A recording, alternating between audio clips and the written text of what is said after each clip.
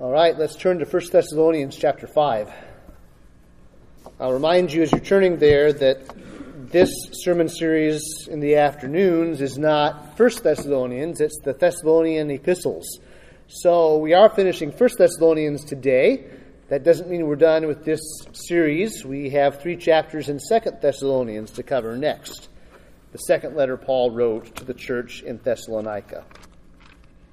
But this is a significant mile marker nonetheless as we finish his first epistle to them.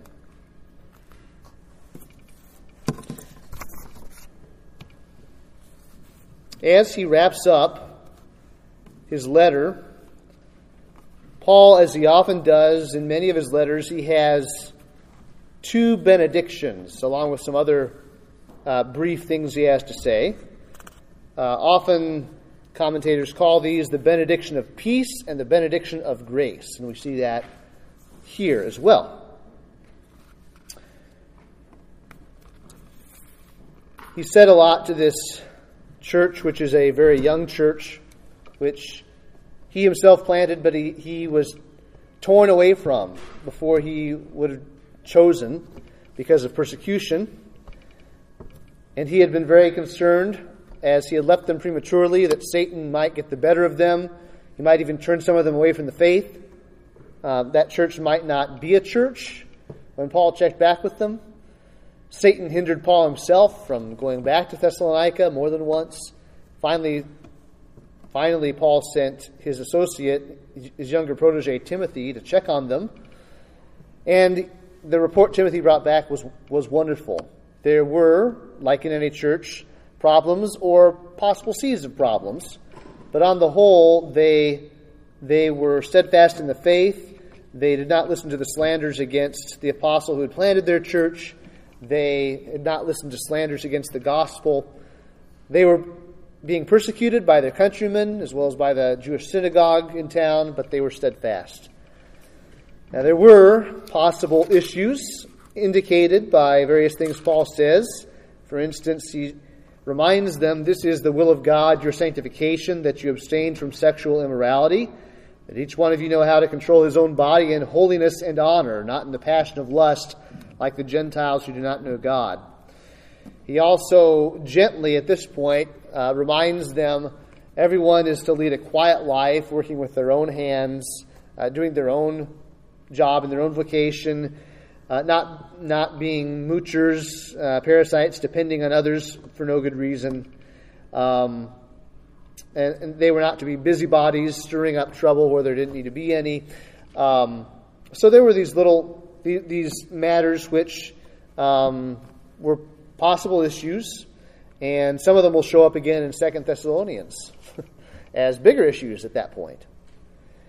But in all this, Paul is encouraging them to continue on the path of holiness, of sanctification. Sanctification, again, in the Greek is just the same word for holiness. Growing in holiness in likeness to our holy God, and thus in fellowship with Him. We are made holy positionally and definitively, positionally with justification, when we are justified in Christ in the first place, and we are given a holy new nature in the new birth, but then we grow in practical holiness in every aspect of our lives. Call that progressive sanctification.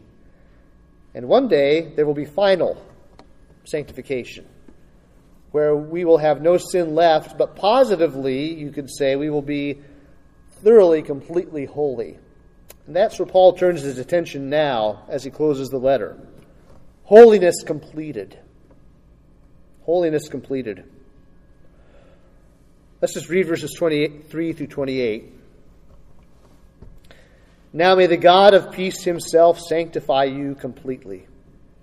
And may your whole spirit and soul and body be kept blameless at the coming of our Lord Jesus Christ. He who calls you is faithful. He will surely do it. Brothers, pray for us. Greet all the brothers with a holy kiss. I put you under oath before the Lord to have this letter read to all the brothers. The grace of our Lord Jesus Christ be with you. If we want to draw these various thoughts together, I think the big idea would be that God's children share His grace and peace with a view to their final holiness. We as God's children, as brothers, share God's grace and peace with a view to, with our eyes on, our final holiness, our final sanctification. First of all, we'll look at the benediction of peace, verses 23 through 24, where Paul, this is the most wordy part, I guess, of this section, the benediction of peace. It's a final prayer for complete sanctification. It's a complete fulfillment that we see at Jesus' coming, and it reflects a sure calling by a faithful God. First of all, a final prayer for complete sanctification. Now may the God of peace Himself sanctify you completely.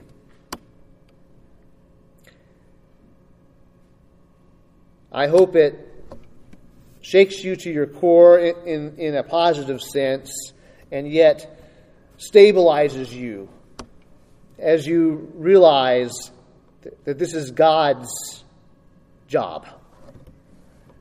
It's God's doing, your sanctification. Now may the God of peace Himself sanctify you completely.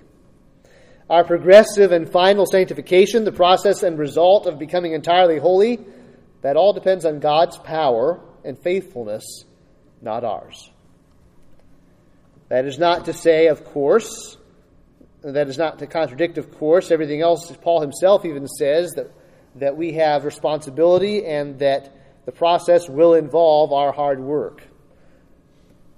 Nevertheless, God has not left it up to us in the ultimate sense. The process and result of becoming entirely holy depends on God's power and faithfulness, not ours. He preserves His own. More than that, He causes His own to persevere in the faith, and by faith in holiness, in likeness to Himself, in being transformed by the renewing of their minds, as they see His glory in the Scriptures and are changed into the same image. As Paul says in Philippians 2:12 through 13, therefore, my beloved, as you have always obeyed, so now, not only as in my presence, but much more in my absence, work out your own salvation with fear and trembling, for it is God who works in you, both to will and to work for His good pleasure. Paul can even command them to work hard at working out their salvation, and do it with fear and trembling, do it serious-mindedly, but do it with the assurance that it is God who is empowering and assuring the results. It's God, as you work, it's God working in you, both in your desires to will and in your actions to work for His good pleasure. God does not leave us on our own after salvation to just see what we're made of and how we'll do. Yes, He reveals to us through trials that we are not made of anything all that impressive. He lets us see our weakness along the way out of love. But it's not as if even at some point God had us on training wheels and was, did your dad do this? Then you're off training wheels and your dad is holding the bike up as you're pedaling along, and then He lets go. There wasn't even a point in your Christian life where God let go of the bike, and now you're just pedaling that bike all by yourself. That's not the Christian life in this sense. He's working in you every step of the way. That's very powerfully assuring if you grasp it. May the God of peace Himself, the one who is all about peace, not just the absence of conflict, but peace with Him, a good relationship with Him, with all of its blessings, all of its calming qualities, all of its bountiful goodness. May the God of peace bring about this peace in your life as He makes you completely holy. And there will be a complete fulfillment of that. It's being fulfilled now in your Christian life. God's at work in you now, but it'll all become perfectly the way it should be one day. Notice it doesn't say here, and there's a good reason, it doesn't say when you die and see the Lord. It is true that in your spirit you will go immediately to be with the Lord in death as a believer. It is true that you will be unspeakably holy and happy in your spirit with Christ in heaven. But there's an even greater day after that. It's the day of the resurrection, when all of you, spirit, soul, and body, will be perfect. And that's what Paul's drawing their attention to here. A complete fulfillment at Jesus' coming. And may your whole spirit and soul and body be kept blameless at the coming, the parousia. We've heard that term before. The coming, the parousia of our Lord Jesus Christ. Just quickly, I'll quickly address this. It's not the point of the text, so I don't want to make it the point. But some like to cherry pick this as a proof text for a particular view of the makeup of the human nature. That some who would say we are made up of three parts somehow: spirit, soul, and body. It's not that people are heretics if they believe that, not at all.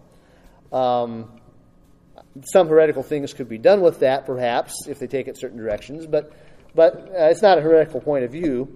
But I am a dichotomist, as many in the history of the church would be, and say, if you want to divide the human nature, the basic division in Scripture is soul or spirit on the one hand, and body, the invisible and the visible. But the Scripture isn't just that simple about it. It uses a lot of different terms to describe various aspects of who we are as people.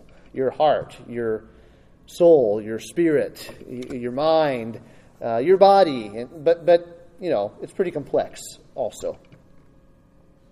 But as Gary Sjogren says here, Paul heaps up language and uses the triad, your spirit and soul and body. Some use this verse as a proof text for the tripartite view of human nature, that is, that an individual is composed of three sections. While that is a possible reading, the context and other biblical passages must be brought to bear. First, the Scriptures in general, and Paul in particular, uses strings of nouns to describe the entirety of the human person. That is, you'll often hear Scripture using strings of different words to kind of pile up terms for who we are. He mentions Deuteronomy 6:5, heart, soul, and strength. It's not saying the heart is completely different than the soul and then the strength. It's just piling up terms. Love the Lord your God with all your heart, soul, and strength, Deuteronomy 6 says. But he says, few scholars argue that teaches a three-part human nature, heart, soul, strength. Nor when Jesus refers to that verse in Matthew 22, or in Mark 12, it says Jesus actually said, love the Lord your God with your heart, soul, mind, and strength. That's four parts. That's not saying we're four parts as human beings. And elsewhere, Paul often just uses two parts, like 2 Corinthians 7:1. He talks about spirit and body.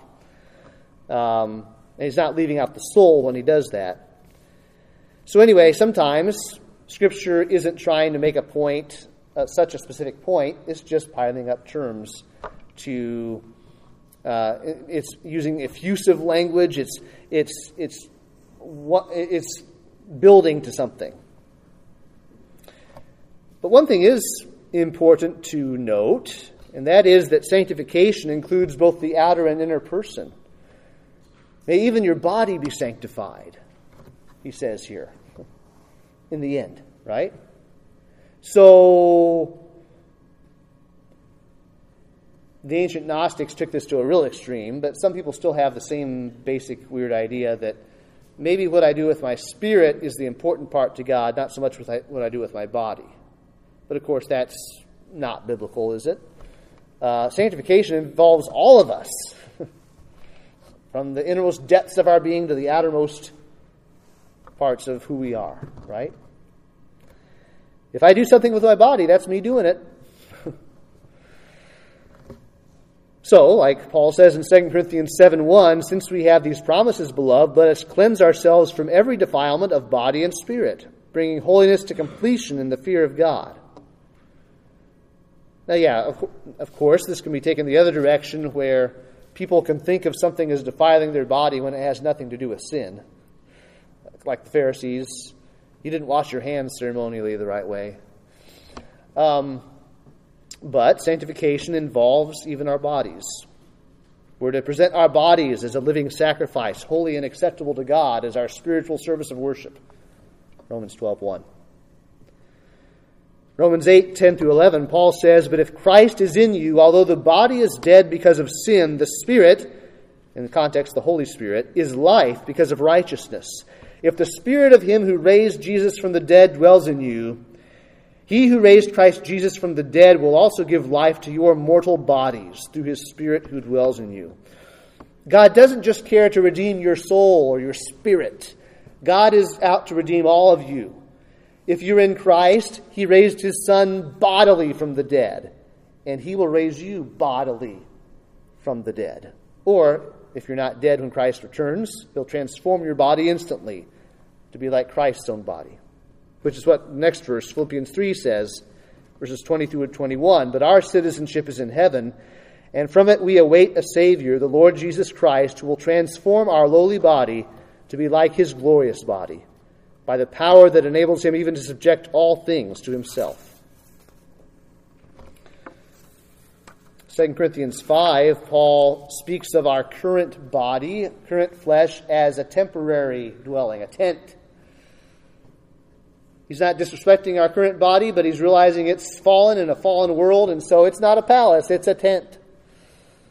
And he speaks of death as the time when our earthly home tent is destroyed, but he says when that happens, we still have the hope of the resurrection. We have a building from God, a house not made with hands, eternal in the heavens, a better body.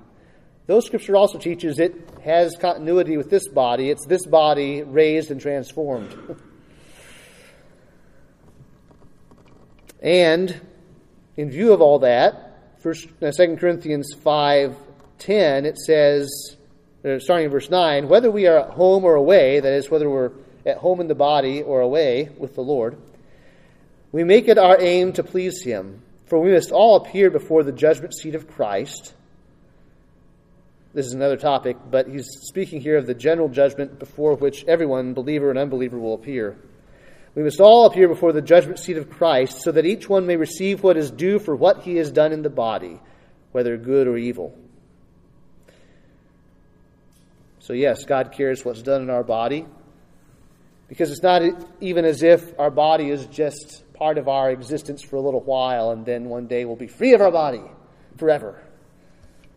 No. God so honors our body as part of who he's made us to be that he will glorify it to be an eternal body like Christ's eternal body one day. And we will give account for what we've done in this body one day, whether good or bad. Well, he says, "May your whole spirit and soul and body be kept blameless at the coming of our Lord Jesus Christ." Paul's been talking all about the coming of Jesus Christ as a big theme all throughout this letter, hasn't he? Chapter 1, they were turned to God from idols to serve the living and true God and to wait for his Son from heaven, whom he raised from the dead, Jesus, who delivers us from the wrath to come. 1 Thessalonians 2:19, "For what is our hope or joy or crown of boasting before our Lord Jesus at his coming? Is it not you? For you are our glory and joy." 1 Thessalonians 3, verse 12, he said, "May the Lord make you increase and abound in love for one another and for all, as we do for you, so that he may establish your hearts blameless in holiness before our God and Father at the coming of our Lord Jesus Christ with all his saints." 1 Thessalonians 4, Paul taught at length about the coming of the Lord, especially referring to Christians who had already died. What happens to them? Well, they will rise from their tombs first, and then together, all of us, whether living or dead a moment ago, we will all rise glorified to meet the Lord in the air. And 1 Thessalonians 5:9, "For God has not destined us for wrath, but to obtain salvation through our Lord Jesus Christ, who died for us, so that whether we are awake or asleep at that time, we might live with him." Now, all this, of course, is very much like what the Apostle John says, 1 John 3:2. "When he appears, we shall be like him, because we shall see him as he is." You thought about that moment. How God tells us He chooses to transform us on that day. It will be the sight of Jesus Christ, looking Him full in the face in His glory. We're already reconciled to Him, made right with Him. But when we see Him face to face in the flesh, that glory will shoot through every part of our human being, and we'll never be the same. We won't want to sin anymore. We will have the right affections ever after that. We'll have the willpower ever after that. We'll have a body finally fit for eternal life and fit for the Holy Spirit to energize forever. Fit for a perfect soul. But it'll be when we look at Him and it transforms us. We'll be blameless. But again, notice God views this process now that we're going through as a process that will end in that result. He's already working on us. This is not unrelated to that. This is not immaterial to that day. We are becoming now what we will forever be in holiness. And this is all, third, based on a sure calling by a faithful God. He who calls you is faithful. He will surely do it. Paul is not just saying, may God do this. I sure hope He does. He says, he who calls you is faithful. He will surely do it. More literally, in the word order, faithful the one who calls you, who also will do it. Which is similar to Isaiah 49:7 in the Greek translation they used back then. Faithful is the Holy One of Israel, and I chose you. God's the one who called you to all this in the first place. Paul already said that in 1 Thessalonians 2:12, it's God who calls you into His own kingdom and glory. Or 1 Thessalonians 4:7, God has not called us for impurity, but in holiness. The reason we shall be holy as He is holy is because that was the purpose of His calling in the first place. You think He's going to abandon that, the Almighty God, for whom nothing is too difficult or even hard? Think He's going to throw up His hands midway through? I called them, knowing what everything they would be like. I called them way back then to this result, but I got tired. I'm tired of them now. There they go in the trash heap. No. He's faithful. God doesn't change, and He doesn't change His mind. And His calling of you was not because you were good in the first place. It was to make you good. So He'll do it. He is the one who called us in the first place, and He is the one who will finish what He started. As someone has said, rather than asking whether a true believer, a Christian, can lose his salvation, that's a bad way to ask that theological question. Can a Christian lose his salvation? We should actually ask, can God lose a Christian? That's the real question. And the answer is obvious then. No.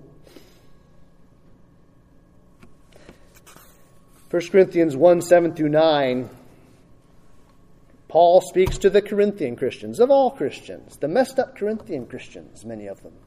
And he says, you wait for the revealing, the apocalypsis of our Lord Jesus Christ, another term for His coming. You're waiting for the revealing of our Lord Jesus Christ, who will sustain you to the end, guiltless in the day of our Lord Jesus Christ. God is faithful, by whom you were called into the fellowship of His Son, Jesus Christ our Lord.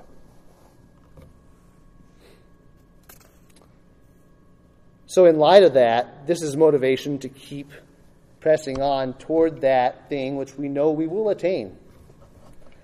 Philippians 3, starting in verse 10, Paul says that I may know Him and the power of His resurrection and may share his sufferings, becoming like him in his death, that by any means possible I may attain the resurrection from the dead.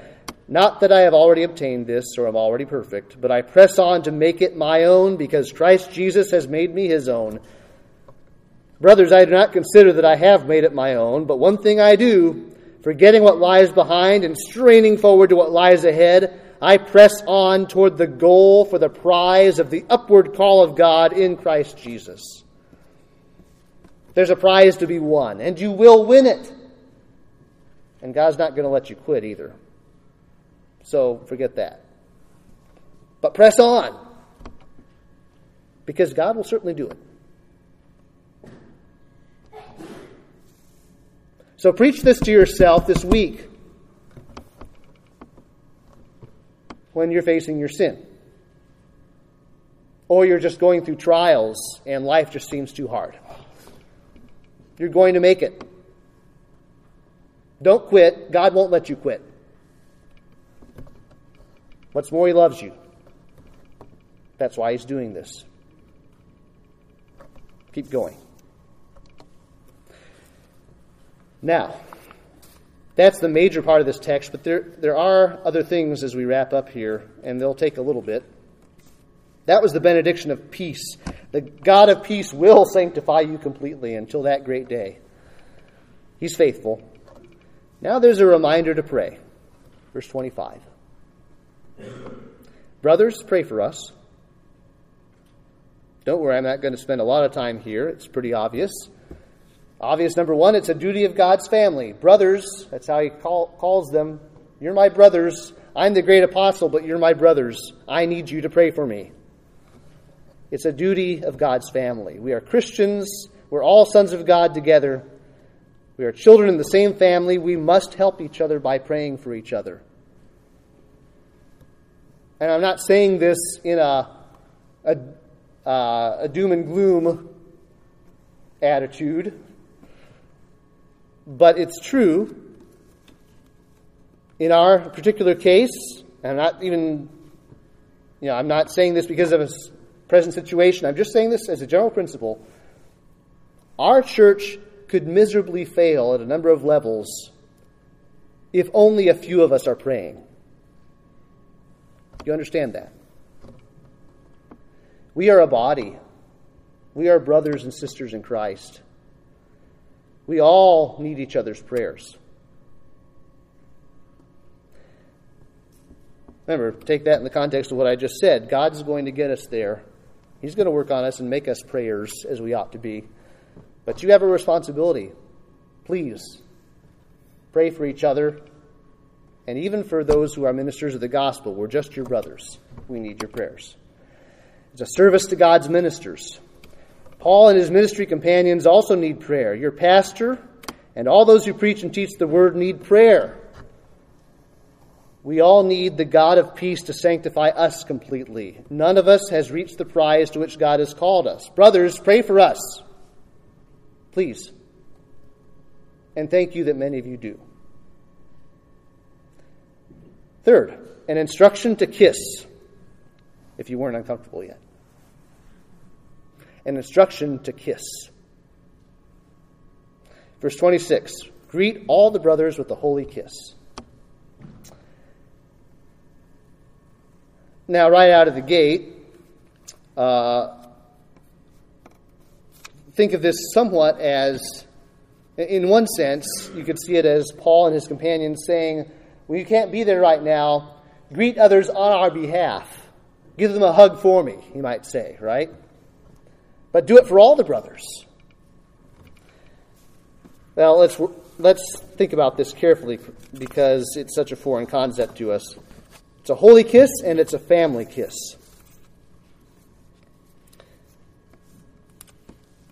This isn't the only time. This isn't like one isolated time we see the holy kiss instructed in the New Testament. Romans 16 through 20. Greet one another with a holy kiss. All the churches of Christ greet you. I appeal to you, brothers, to watch out for those who cause divisions and create obstacles contrary to the doctrine that you have been taught. Avoid them. For such persons do not serve our Lord Christ with their own appetites, and by smooth talk and flattery they deceive the hearts of the naive. For your obedience is known to all, so that I rejoice over you, but I want you to be wise as to what is good and innocent as to what is evil. The God of peace will soon crush Satan under your feet. The grace of our Lord Jesus Christ be with you. Why did I read all that? Well, because I want you to see the context that's going to come up again and again. Often Paul brings up the holy kiss as a matter of church unity, as avoiding division, reminding us we're all in the same family, right? So, 1 Corinthians 16, 19 through 20. The churches of Asia send you greetings. Aquila and Prisca, together with the church in their house, send you hearty greetings in the Lord. All the brothers send you greetings. Greet one another with a holy kiss. 2 Corinthians 13, 11 through 13. Finally, brothers, rejoice. Aim for restoration. Comfort one another. Agree with one another. Live in peace. And the God of love and peace will be with you. Greet one another with a holy kiss. All the saints greet you. Peter mentions this, 1 Peter 5:14, but he doesn't call it a holy kiss. He says, greet one another with the kiss of love, which sounds even squirmier to us. The kiss of love. But no, it's a holy love. It's Christian love. And it's warm.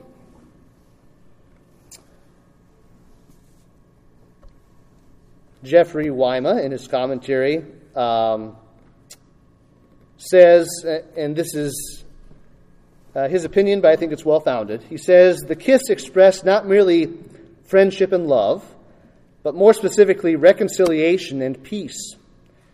And then he says, this is what makes Judas's kiss of Jesus in the Garden of Gethsemane so shocking and blasphemous. His action is motivated by an attitude that is completely opposite to its expected expression of unity and concord with the other person. That is, it's by Judas's outward token of peace and love that he betrays Jesus to death. He goes on, though. The kiss exchanged between believers soon was referred to by early Christians as the osculum pacis, or the kiss of peace. As a concrete expression of the oneness that exists between followers of Jesus, the exchange of the holy kiss naturally became an introductory step leading up to the celebration of the Eucharist, the Lord's table. A further outward act that also powerfully symbolized the unity of believers as the body of Christ. That's true. It's interesting how much information we have from the early centuries, how many writings we have where this comes up. The holy kiss. But it's a holy kiss. It's expressing our holy, set-apart, unique bond in Christ. And then it's a family kiss. Before I say more about the family kiss, let me read Acts 20, 36 through 38. When Paul had just met with the elders from the church at Ephesus for the last time. And when he had said these things, he knelt down and prayed with them all, and there was much weeping on the part of all. They embraced Paul and kissed him, being sorrowful most of all because of the word he had spoken, that they would not see his face again. And they accompanied him to the ship. It's one good picture painted for us of the emotion, the warm affection.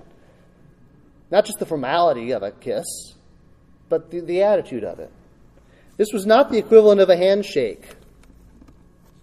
It was a sign of family affection.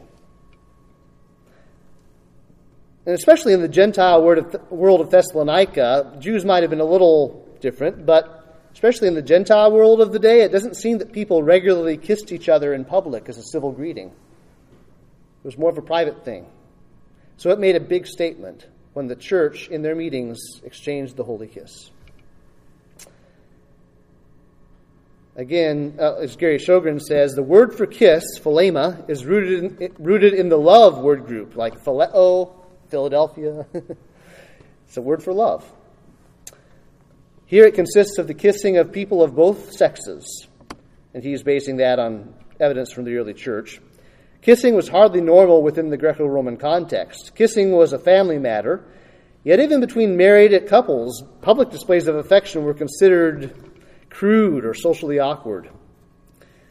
Within Judaism, kissing was reserved for family members, but was hardly common. In fact, some have said there is no basis in ancient texts, Jewish and Greco-Roman, outside the New Testament, for the transformation of the kiss into a sign of religious community. He says, for members of a congregation to kiss one another was not simply a show of affection. It was the affirmation that the church is the true family. The martyrs of Carthage, in the story of Perpetua and Felicity, in that story, the martyrs of Carthage went to their execution, but first kissed one another, that they might consummate their martyrdom with the kiss of peace. Justin Martyr writes that they would exchange the holy kiss right before the communion. There's disagreement about what this looked like. Some have tried to say it was a kiss on both cheeks, but there's other evidence that it was probably a kiss on the mouth originally. You go to some Slavic countries, and that's how they do it in church often. Don't get nervous yet. Just realize I'm trying to paint the picture for you, all right? But, as Jeff Wyma says, Paul's command to greet others with a holy kiss expresses more than an exhortation simply to greet each other. It serves rather as a challenge to his readers to remove any hostility that may exist among them, and to exhibit the oneness that they share as fellow members of the body of Christ. Funny story.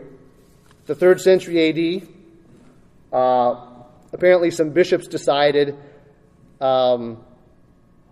they would make the kiss greeting a test of peace and harmony right before the Lord's table, and to see if anyone was harboring anger toward another, so that at the last moment, if the bishop saw these people aren't kissing each other, he would reconcile them on the spot, if he could. That's not Bible, that's just 3rd century what happened.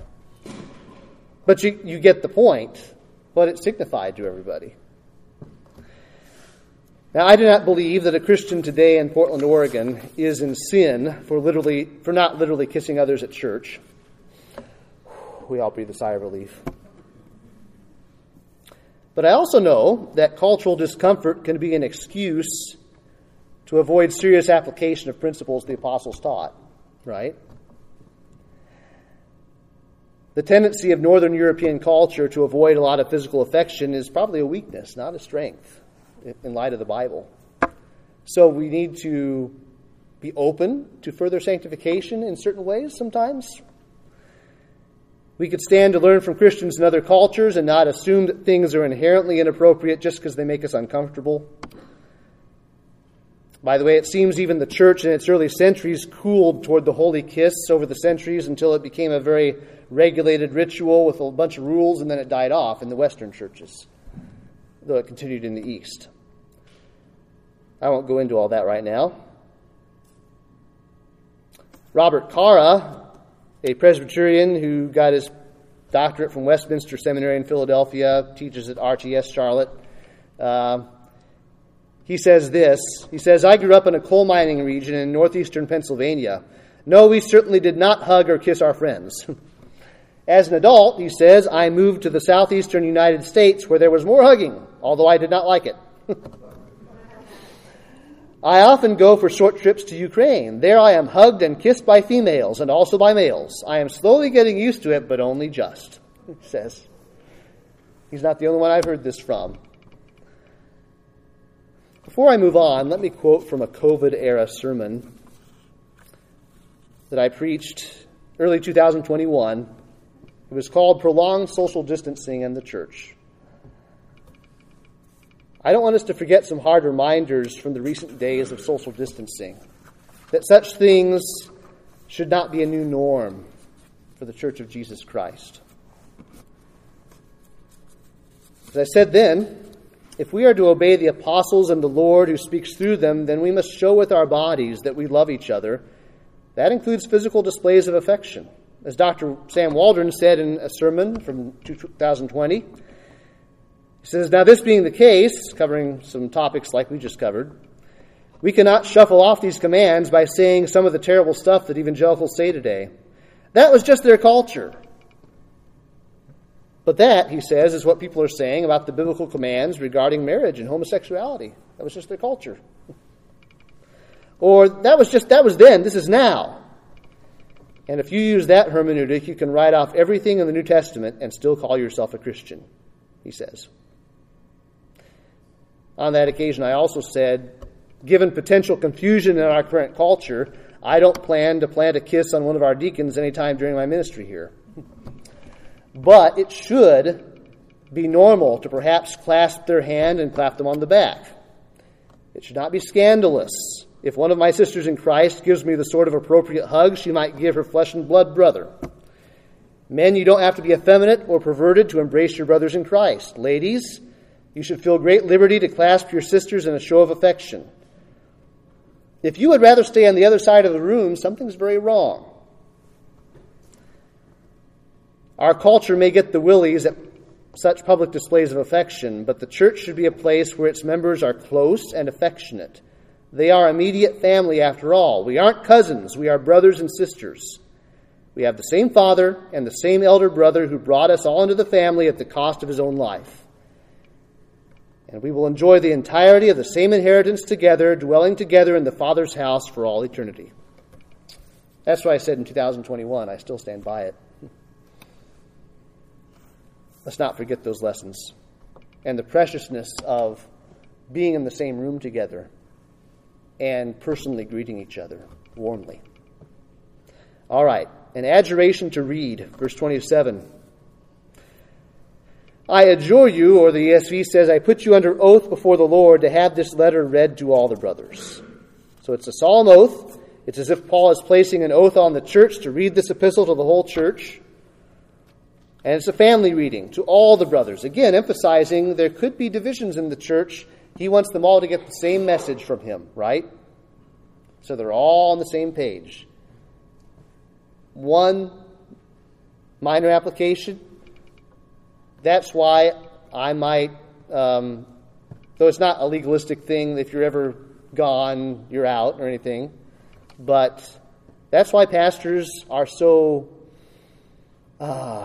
concerned that people be in as many of the same services as possible, hearing the same thing from God's Word. So we're on the same page, right?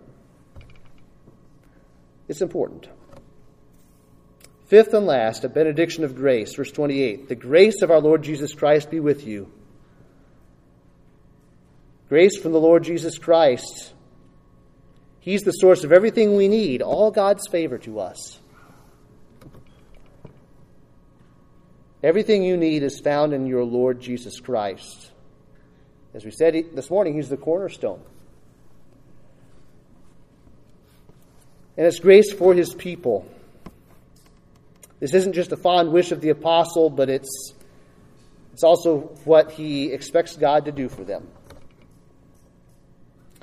God's children share His grace and peace with a view to their final holiness. To adapt a phrase I don't like often in different settings, we're all in this together. And we're all headed to the same place. We're all headed to final holiness.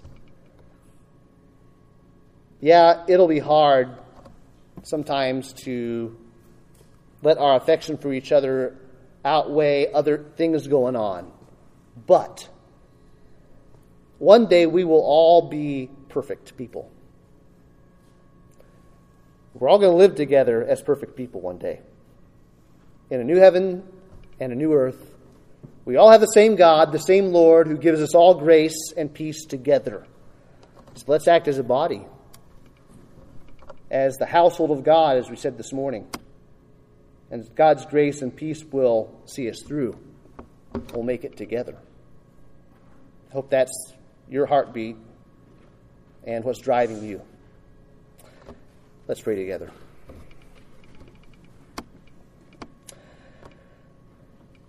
Thank you, Father, for your wonderful promises to us. Thank you for telling us things that make us uncomfortable. Also, help us to be more like Jesus Christ from our innermost being all the way out to the tips of our fingers and toes. In all we think and say and do. Thank you that complete holiness is ours. One day we will experience it when we see Christ face to face.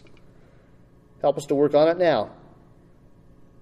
Help us to do things, all things, recognizing also it's not just us individually, but us together as one body who will make it together. Help us to encourage each other along the way and to be of one mind and one heart in Christ. We pray this in his name. Amen.